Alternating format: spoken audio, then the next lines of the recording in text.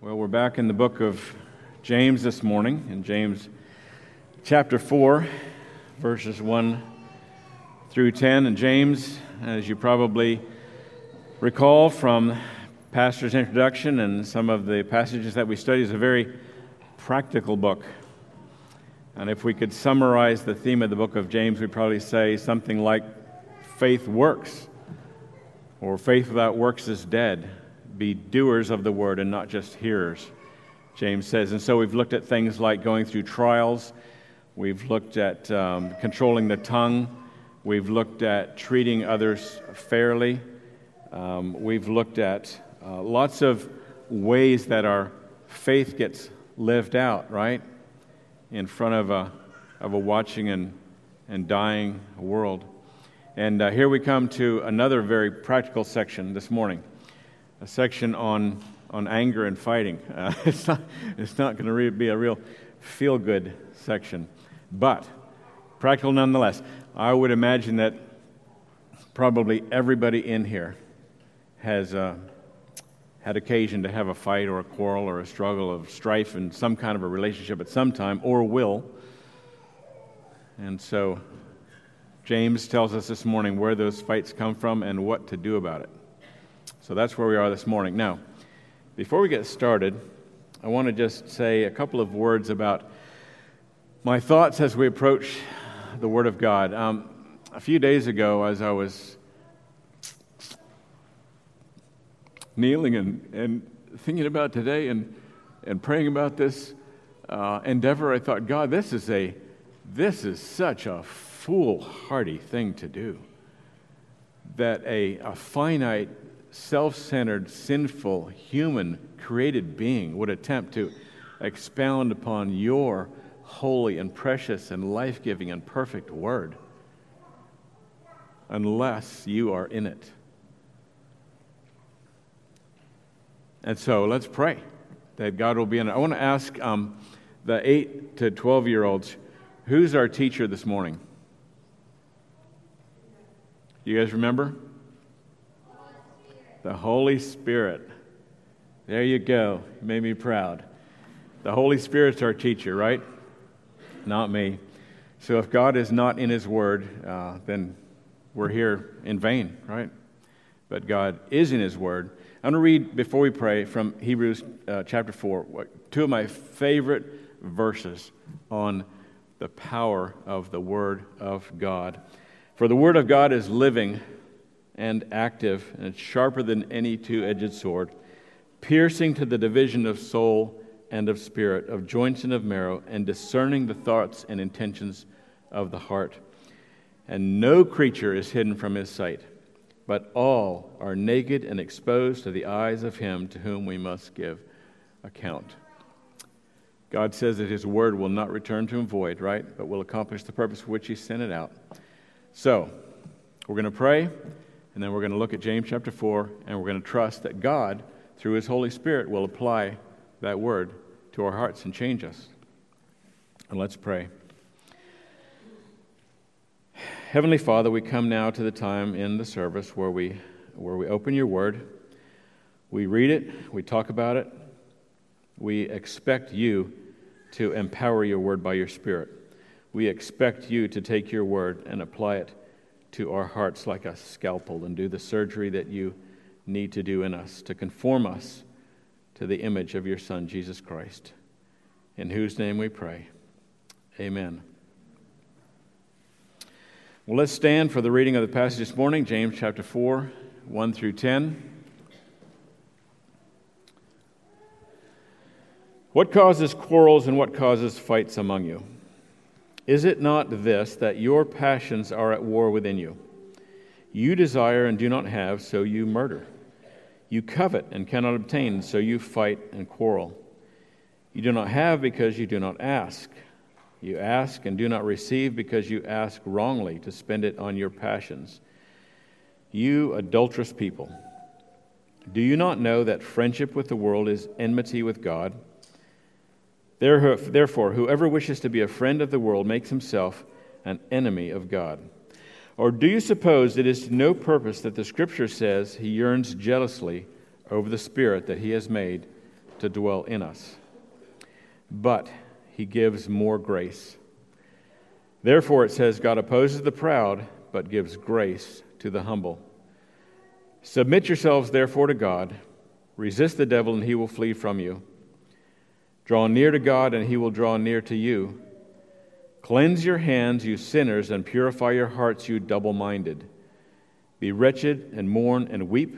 Let your laughter be turned to mourning, and your joy to gloom. Humble yourselves before the Lord, and he will exalt you. You may be seated. So I have 3 points this morning. The first one is the cause of quarreling. The second one is the consequences of worldly desires. And then the third is the cure for quarreling. So first of all, let's look at the cause of quarreling. James says, "What causes quarrels and what causes fights among you? Is it not this, that your passions are at war within you? You desire and do not have, so you murder. You covet and cannot obtain, so you fight and quarrel." All right, I want to look at a couple of words here as we start to work through this passage. And the first one is the word passions. James says this is the cause, right? The cause of the quarrels and fighting is passions. So let's look at that word. The word passions, the meaning is not, it wasn't immediately clear to me, because passions can be a good thing, right? I mean, we can be passionate about our relationship with God. We can be passionate about evangelism. We can be passionate about the proclamation of the gospel. Sometimes passion is a good thing. But here, James is saying this is a cause of fighting. So, the Greek word behind this word passions is literally pleasure. But in the context, the Bible dictionaries that I've read through define this word as sensual delight or lust. And so here we see that passions is not a good thing. It's being used in a negative context. It has the idea of attempting to gratify the flesh through satisfying fleshly desires. A commentator who I like to read, whose name is David Guzik, writes this: "There's some root of carnality, an internal war within the believer regarding the lusts of the flesh."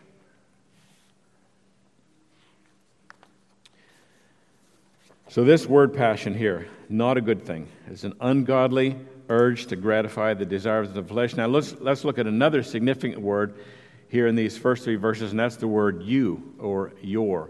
That word, those words you or your occur 11 times in these first 3 verses.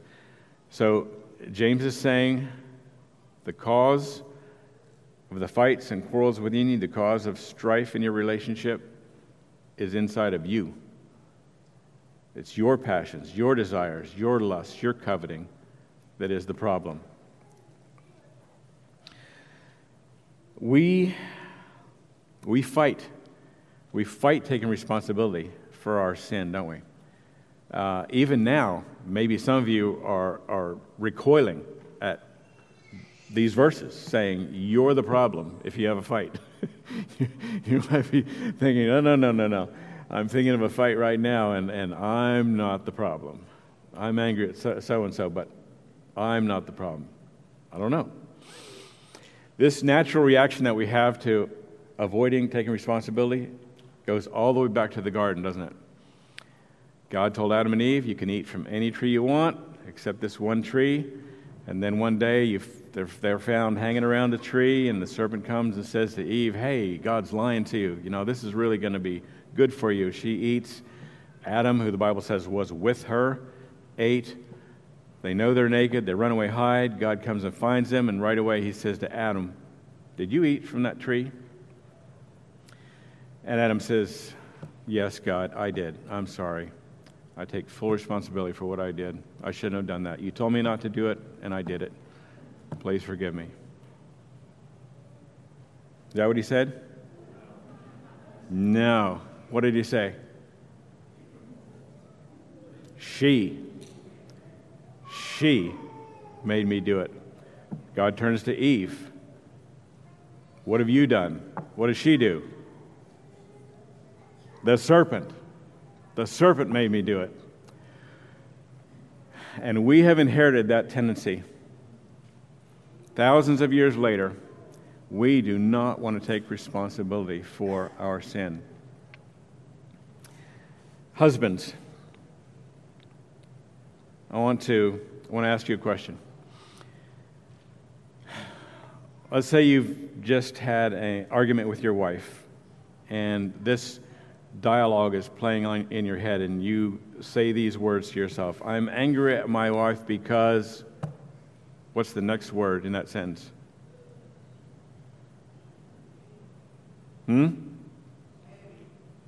She. I'm angry at my wife because she. Or wives. I'm angry at my husband because he. Or I'm angry at my children because they. Or I'm angry at my parents because they. Or I'm angry at my sister because she.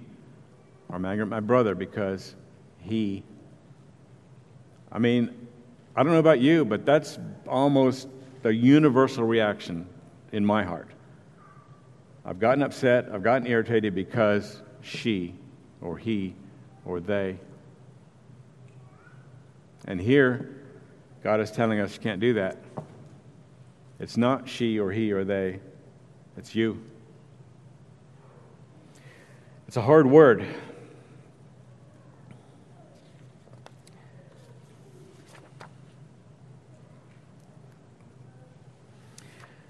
Are you willing?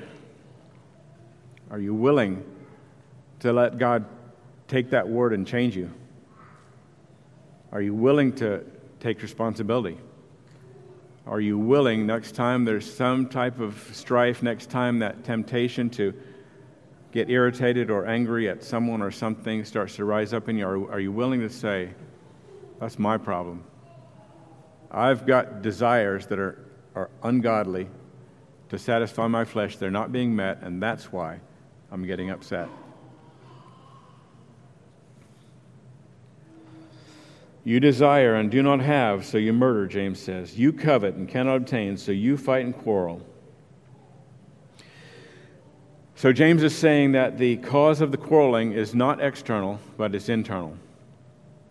It doesn't come from others or from our circumstances. It comes from inside of us.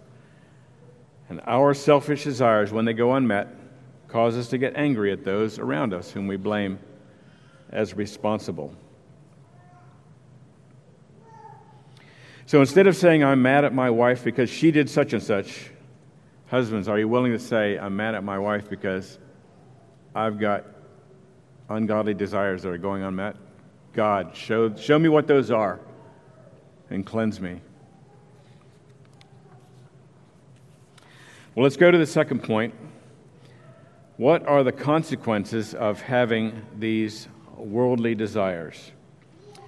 Verses 4 and 5, James writes this. You adulterous people, do you not know that friendship with the world is enmity with God?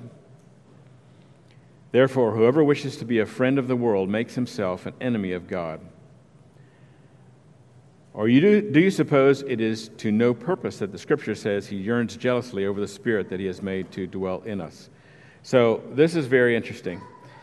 In the first few verses we saw that quarreling is a result of misplaced affections, worldly desires, unfulfilled lusts that God is not choosing to fulfill. And here we see that those misplaced affections alienate us from God. In fact, God says when we are desiring things other than Him that are in the world, He says we're committing adultery. Well, this has now become really serious.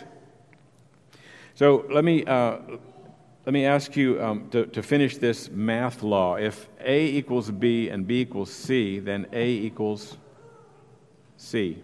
Thank you, Jordan. So what James is saying, you follow James's reasoning here? A equals B, B equals C, A equals C. He's saying if you are fighting, it's because you are lusting after things of the world. If you're lusting after things of the world, then you are at enmity with God, and God is not first. So let's go from A to C. If you're fighting, then God is not first. If you have strife with someone else, then you're committing adultery with God. Am I wrong? Is that what that's saying? I was, I don't know about you, but that really sobered me. That really sobered me. I tend to treat so lightly my squabbles and arguments and strife. And to hear God saying, this is really serious. The passages that we read this morning, Psalm 133 and 1 John 4, unity is precious to God. God takes it really seriously. I was sharing this with my family, this A equals B, B equals C, then A equals C. If we're fighting, then we're committing adultery with God. And one of my daughters said, whoa, that's harsh. It is. This is serious. Well, maybe James is using hyperbole. Maybe he's overstating his case. Maybe he's being unnecessarily harsh with us. He says, friendship with the world is enmity with God, or being at odds with, being an enemy of. Whoever wishes to be a friend of the world makes himself an enemy of God. Let's see if there are any other verses that speak to that same thing. 1 John writes this. In chapter 2, verse 15 and 16, do not love the world or the things that are in the world. If anyone loves the world, the love of the Father is not in him. For all that is in the world, the desires of the flesh, the desire of the eyes, and the pride of life is not from the Father, but is from the world. So John is saying, in essence, the same thing, isn't he? He's saying if we are in love with the world, we're not in love with God.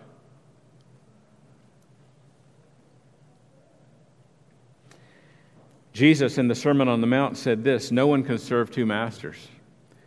Matthew 6:24. For either he'll hate the one and love the other, or he'll be devoted to the one and despise the other. You cannot serve God and money. So is this hitting anyone else like it hit me when I was studying this in the last couple of weeks? James is saying that quarreling, fighting, strife, broken relationships are an evidence of a heart that is self-serving, that is desiring things of the world. And a heart that is desiring things of the world is committing adultery with God, making oneself an enemy of God.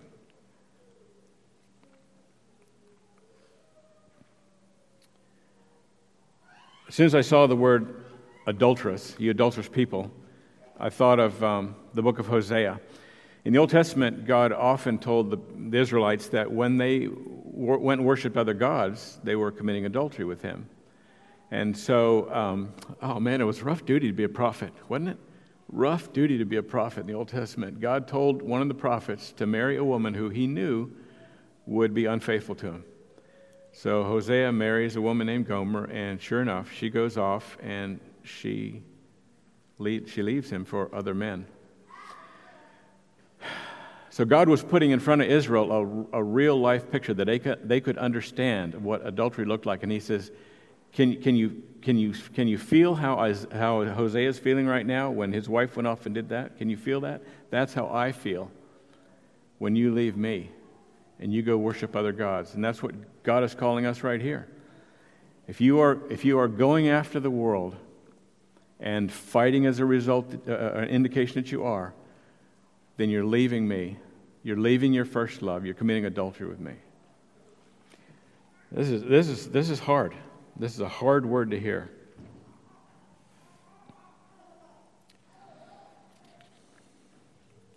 Well, there are two other consequences that I have written down here of our disunity. The first one is in John 13:35, the upper room discourse. Jesus met with His disciples. They're having the Passover. It's just hours before Jesus is headed out for the cross to be betrayed and to be crucified. And He says to His disciples, by this will all men know that you are my disciples, if you have love for one another. Conversely, if we don't have love for one another, if we fight and quarrel, people don't know we're disciples, right? Jesus says, this is the mark. This is the mark of your discipleship, your love for one another. So if there's quarreling, if there's squabbling, if there's disunity, people have grounds to say, I don't see Jesus in you. I don't see that you're a Christian. And if that weren't serious enough, it gets even worse. In John chapter 17, the chapter we call Jesus' high priestly prayer, they've left the upper room. They're on the way to the Garden of Gethsemane. Jesus stops. He prays for the 11 who are in front of him, and he prays for us, and he prays this. I do not ask for these only, the 11 in front of him, but also for those who believe in me through their word. And that's us. That they may all be one, just as you, Father, are in me and I in you, that they also may be in us, so that the world may believe that you have sent me. So what Jesus is asking the Father for here, and then some of the last words that he spoke before he went to the cross, he's imploring the Father that we have the same unity that he and the Father have. And that is an unbelievable thing to pray for. But Jesus is saying that unity validates my ministry. Do you see it? You see what Jesus is saying? He's saying if they have oneness in the church, if they love one another, if they get along, if they serve one another, if they meet one another's needs, if they bear one another's burdens, if they pray for one another, it validates my ministry. Otherwise, people have grounds to say Jesus is not who he said he was. He didn't really come from the Father. He's not really divine. That's what this says, right? I'm praying that they may be one, so that the world may believe that you have sent me. So unity in the church is an indication to the church that Jesus is really who he said he was, that he's really the Son of God, that he really did come to make us new, and his life in us makes a difference.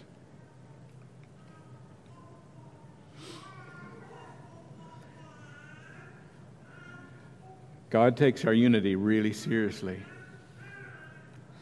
So let me ask you, are you allowing some type of broken relationship to remain in your life with a parent or a spouse or a child or a brother or a sister?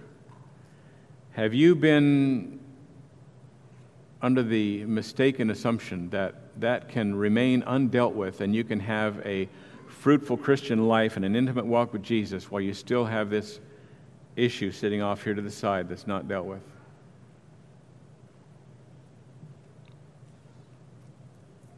I think this passage this morning would say, no, you can't do that. In Matthew 5, in the Sermon on the Mount, Jesus said, and I memorized this in King James, so he said, if thou bring thy gift to the altar, and there rememberest that thy brother hath aught against thee, first go, leave thy gift there before the altar, go be reconciled to your brother, and then come and offer thy gift. You see what God is saying? He's saying, don't even come to me in worship until you've made things right with everybody who has anything against you. And notice it doesn't say somebody whom you've offended. It says somebody who has something against you. So you could have been in the right. And yet God says, do everything you can to make things right with the people around you, those in your life, the relationships that might be broken or strained. Do everything you can to make that right before you come to me. That's what he said in the Sermon on the Mount, Matthew chapter 5. Leave your gift before the altar. First, go be reconciled to your brother, and then come back to me. God takes unity really seriously.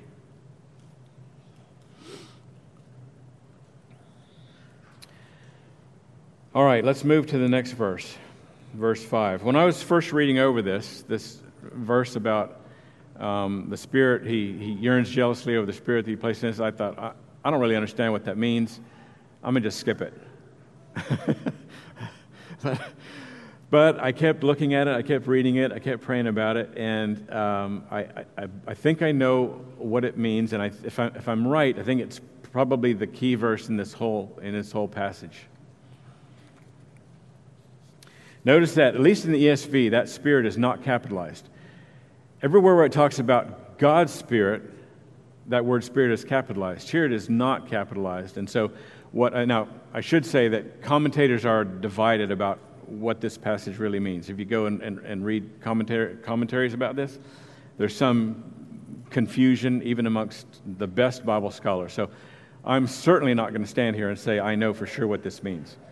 But it seems to me, as I read the commentators, as I read the passage, as I pray about this, it seems to me that what God is saying is that He has put a Spirit in us that is able to fellowship with Him, able to commune with Him, able to worship Him, and He is jealous that that Spirit in us does just what He created us for. That's what we were made for.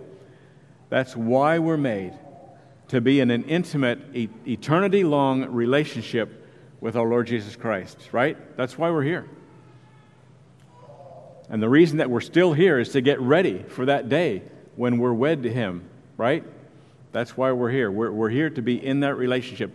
And so God is saying, look, I made you with the kind of spirit. I made you like me. Let us make man in our image. I made you with a spirit that can worship me, that can be in a relationship with me, that can commune with me, that can love me. That's what makes us different from the animals. And God says, I really, really want you to take that spirit and come to me with it.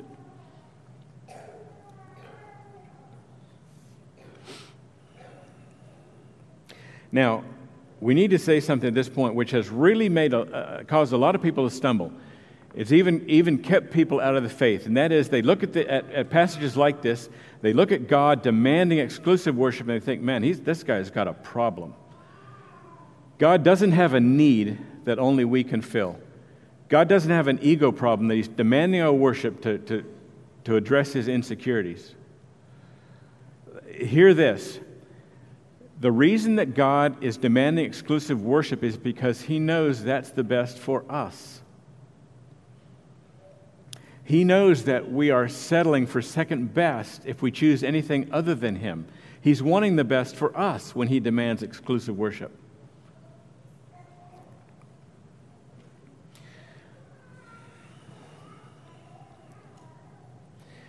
One of John Piper's favorite quotes from C.S. Lewis is like this. It would seem that our Lord finds our desires not too strong, but too weak. We are half-hearted creatures, fooling about with drink and sex and ambition when infinite joy is offered us.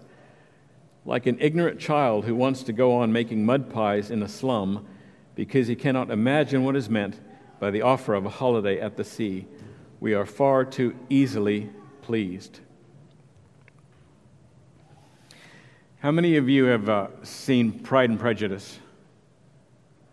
What's the name of the guy? Darcy? Is that the name of the guy? And he has this enormous palace, right? And these huge grounds that are all beautifully manicured. So it would be like this business of God desiring our worship. It'd be like if Darcy went into town and found a prostitute laying in the gutter and said, hey, I would like you to come and live with me, be my wife. And she says, no, I prefer my life here. And he says, no, really, please. I'm begging you. You will really, really like this. No, I'm happy here where I am. That's why God is saying, come to me. Turn away from those things. A relationship with me is so much better than the things you'll find in the world. So when God says, come and worship me exclusively, don't have any other gods before me, it's not because He's got a problem. It's because He knows the best thing for us is to have Him.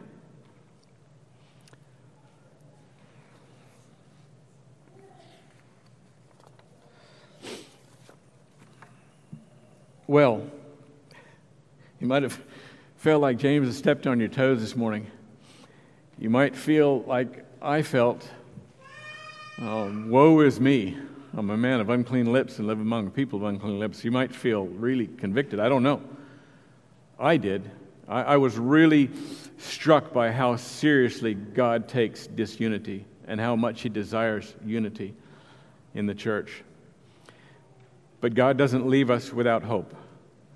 He finishes this passage with some practical counsel as to how we can deal with this issue of ungodly desires in our hearts.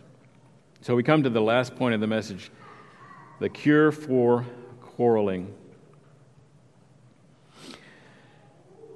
James 4:6, but He gives more grace.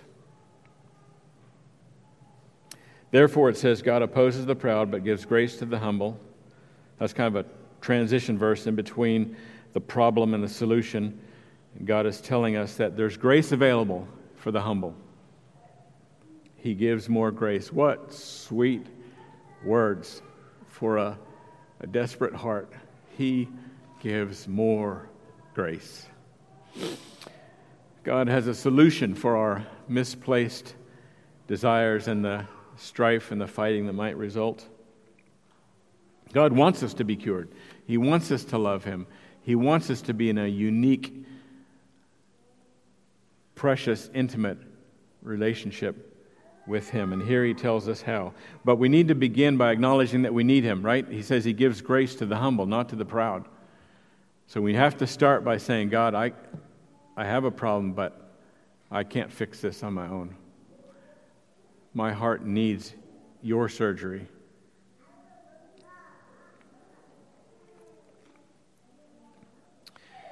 Grace is given to the humble, but opposition is there for the proud. I don't know about you, but I would far rather have God's grace than His opposition. Boy, to be opposed by God, that's a serious thing. I'm going to just detour for just a few minutes to talk about, and forgive me if this doesn't seem relevant, but it just, God laid these passages on my heart, and I just want to share them. These are some examples of what has happened in the Old Testament and New Testament, one of them, to proud people. Okay? So remember the context here. James has described the problem. Now he's about to tell us the solution, but right in between there he says, God gives grace to the humble, but He's against, I think another version says, sets Himself against the proud. We don't want to be there. Remember Nebuchadnezzar? He was walking up on the roof one day and looked out at Babylon and said, "Man, didn't I do something wonderful here?" And right away, God took his mind away from him until he acknowledged that God was sovereign. Remember that? Uzziah, a king who was a good king for a while. And then we read this in 2 Chronicles 26:16. But when he was strong, he grew proud to his destruction. For he was unfaithful to the Lord his God, and he entered the temple of the Lord to burn incense. And he went in there to burn incense, and the priests all came in after him and said, Hey, you're not supposed to be in here. Don't do this. And God struck him with leprosy, and he had to live away from the rest of the people for the rest of his life because of his leprosy, because he was proud. Hezekiah, another good king.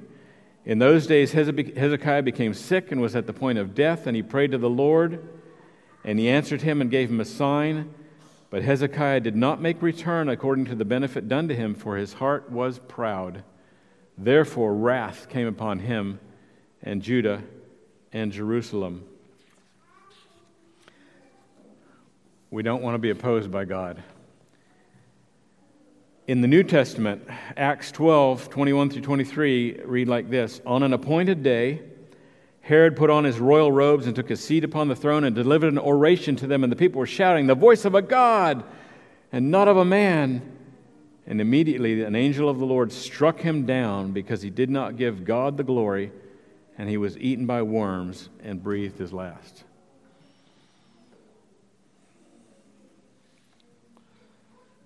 Don't be a proud person. Be a humble person and receive God's grace and not His wrath. Proverbs 16:18 says, pride goes before destruction and a haughty spirit before a fall. Over and over in the Bible, you see God dealing harshly with pride. So here in these next few verses, you'll see that God says, humble yourselves. Acknowledge your need. Go to your knees and say, God, I'm a sinner and I need you.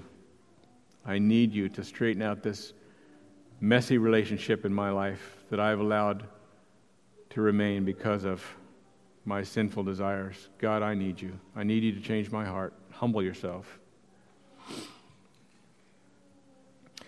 So let's read these last 4 verses then. And here we see God's antidote for a wandering heart that leads to strife and fighting and quarreling and blaming others for our problems. Submit yourselves, therefore, to God. Verse 7. Resist the devil, and he will flee from you. Draw near to God, and he will draw near to you. Cleanse your hands, you sinners, and purify your hearts, you double-minded. Be wretched and mourn and weep. Let your laughter be turned to mourning and your joy to gloom. Humble yourselves before the Lord, and He will exalt you. So, you might think, if you just read the first few verses, okay, I see that. I see that the cause of my quarreling is a problem with my heart. Therefore, I'm gonna stop wanting wrong things. I'm gonna stop fighting. But that's not what God says is the cure. God is offering not just to remove sinful desires from us, but to replace them with right desires. Do you see that? All these verses here have to do with a right relationship with God. So God is saying, if you have a problem with strife in your relationships that's caused by wrong desires, replace those right desires by coming close to me.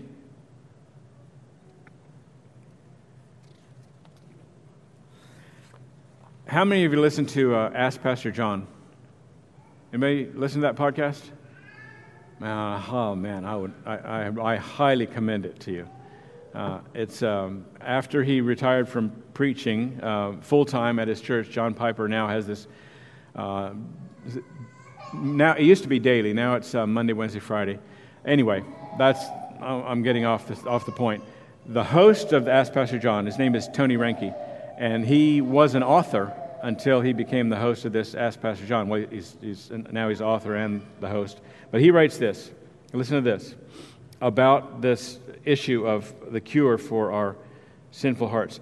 Our fights are spurned by our coveting desires to be satisfied in the world. But what stops our fights is our proximity to God. What stops our fights is our wanting who He is. What stops our fights is finding our souls satisfied by what we believe is our ultimate good. The solution to our conflicts is not emotional numbness. The solution is to be awakened to new desires. The resolution to our fury is to have souls that are broken by sin, washed in humility, and now not only attracted to God, but redeemed and made lovely, humble souls that in turn further attract the affection of God. Well, in these verses, and we're almost near the end, we're just going to look at I see 5 things in these verses that James is, through the Holy Spirit, is commanding us to do to cure our sinful, wandering, lustful, adulterous hearts. Submit to God, resist the devil, draw near to God, grieve over and be cleansed of our sin, and humble ourselves. All right, let's just take them one by one. We've got what, 5 minutes? Okay, 1 minute, 1 minute per point. All right, first of all, submit to God. Do what He asked you to do. A couple of my favorite verses on intimacy with God are in John, again, the upper room discourse, Jesus talking to his disciples, John 14, 21 and 23. Now look at, if you have your Bibles, open them and look at this. John 14, 21 and 23. Look at what Jesus is saying is the result of submission to God or obedience to God. Whoever has my commandments and keeps them, he it is who loves me. And he who loves me will be loved by my Father, and I will love him and manifest myself to him. That word manifest means to show, disclose, reveal. I think a lot of people say, man, I want to be in an intimate relationship with Jesus. I want to know more about Jesus. But they don't do the things that they already know God has asked them to do. Submit to God, James is saying. Do what you know God. If there's something you know God has asked you to do and you're not doing it, do it. Now here's what 23 says. Jesus answered him, if anyone loves me, he'll keep my word, and my Father will love him, and we will come to him and make our home with him. Wow. That is stunning. Jesus is saying, you have my commandments. If you determine in your hearts to submit to my word and my lordship, I will reveal myself to you, and I and the Father are going to come, and we're going to live with you. Incredible results of being willing to submit to God. Remember the words of the old hymn, turn your eyes upon Jesus, look full in his wonderful face, and the things of earth will grow strangely dim in the light of his glory and grace. Remember that? Draw near to God. Draw near to God. Resist the devil. Say no to temptation. Say no to the temptation to pursue worldly pleasures. We all know that verse in 1 Corinthians 10:13. God never allows us to be tempted above what we're able. We can say no. We never, ever have to say, Satan made me do it. I had no choice. I had to yield to this temptation.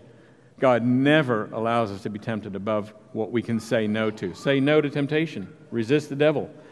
The Bible says he'll flee from you. Remember in the when Jesus was being tempted in the wilderness, and 3 times Satan came to him, and he tempted him, and Jesus resisted him, fought him with the word, and then the Bible says Satan left him for another time.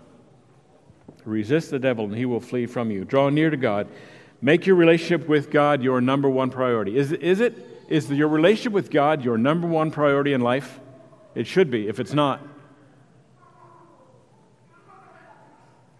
spend time with him. Read the Word. Memorize. Meditate. Pray. Spend time with God. Make your relationship with God your number one priority in your life. Draw near to God. Grieve over your sin and cleanse your heart of sin. I don't know about you, but I tend to take my sin very lightly. Have you ever thought, like I have, well, the cross, wow, that's a bit of an overkill for my sins? Have anybody ever thought that like I have? Did Jesus really have to go through all that for what I did? God says yes. God said to Adam and Eve in the garden, you just take one bite of that fruit and death comes to you and all mankind. The reason we think that's harsh is because we don't see sin the way God sees it, do we? Grieve over your sin and cleanse your heart of sin. The blood of Jesus is ever available, 24/7, 365, day or night. God is always ready, willing, able, eager to forgive the repentant sinner who comes to him and asks for forgiveness. And lastly, humble yourselves. Remember the prayer of the tax collector?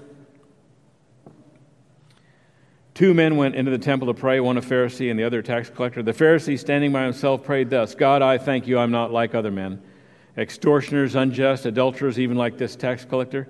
I fast twice a week, give tithes of all I get.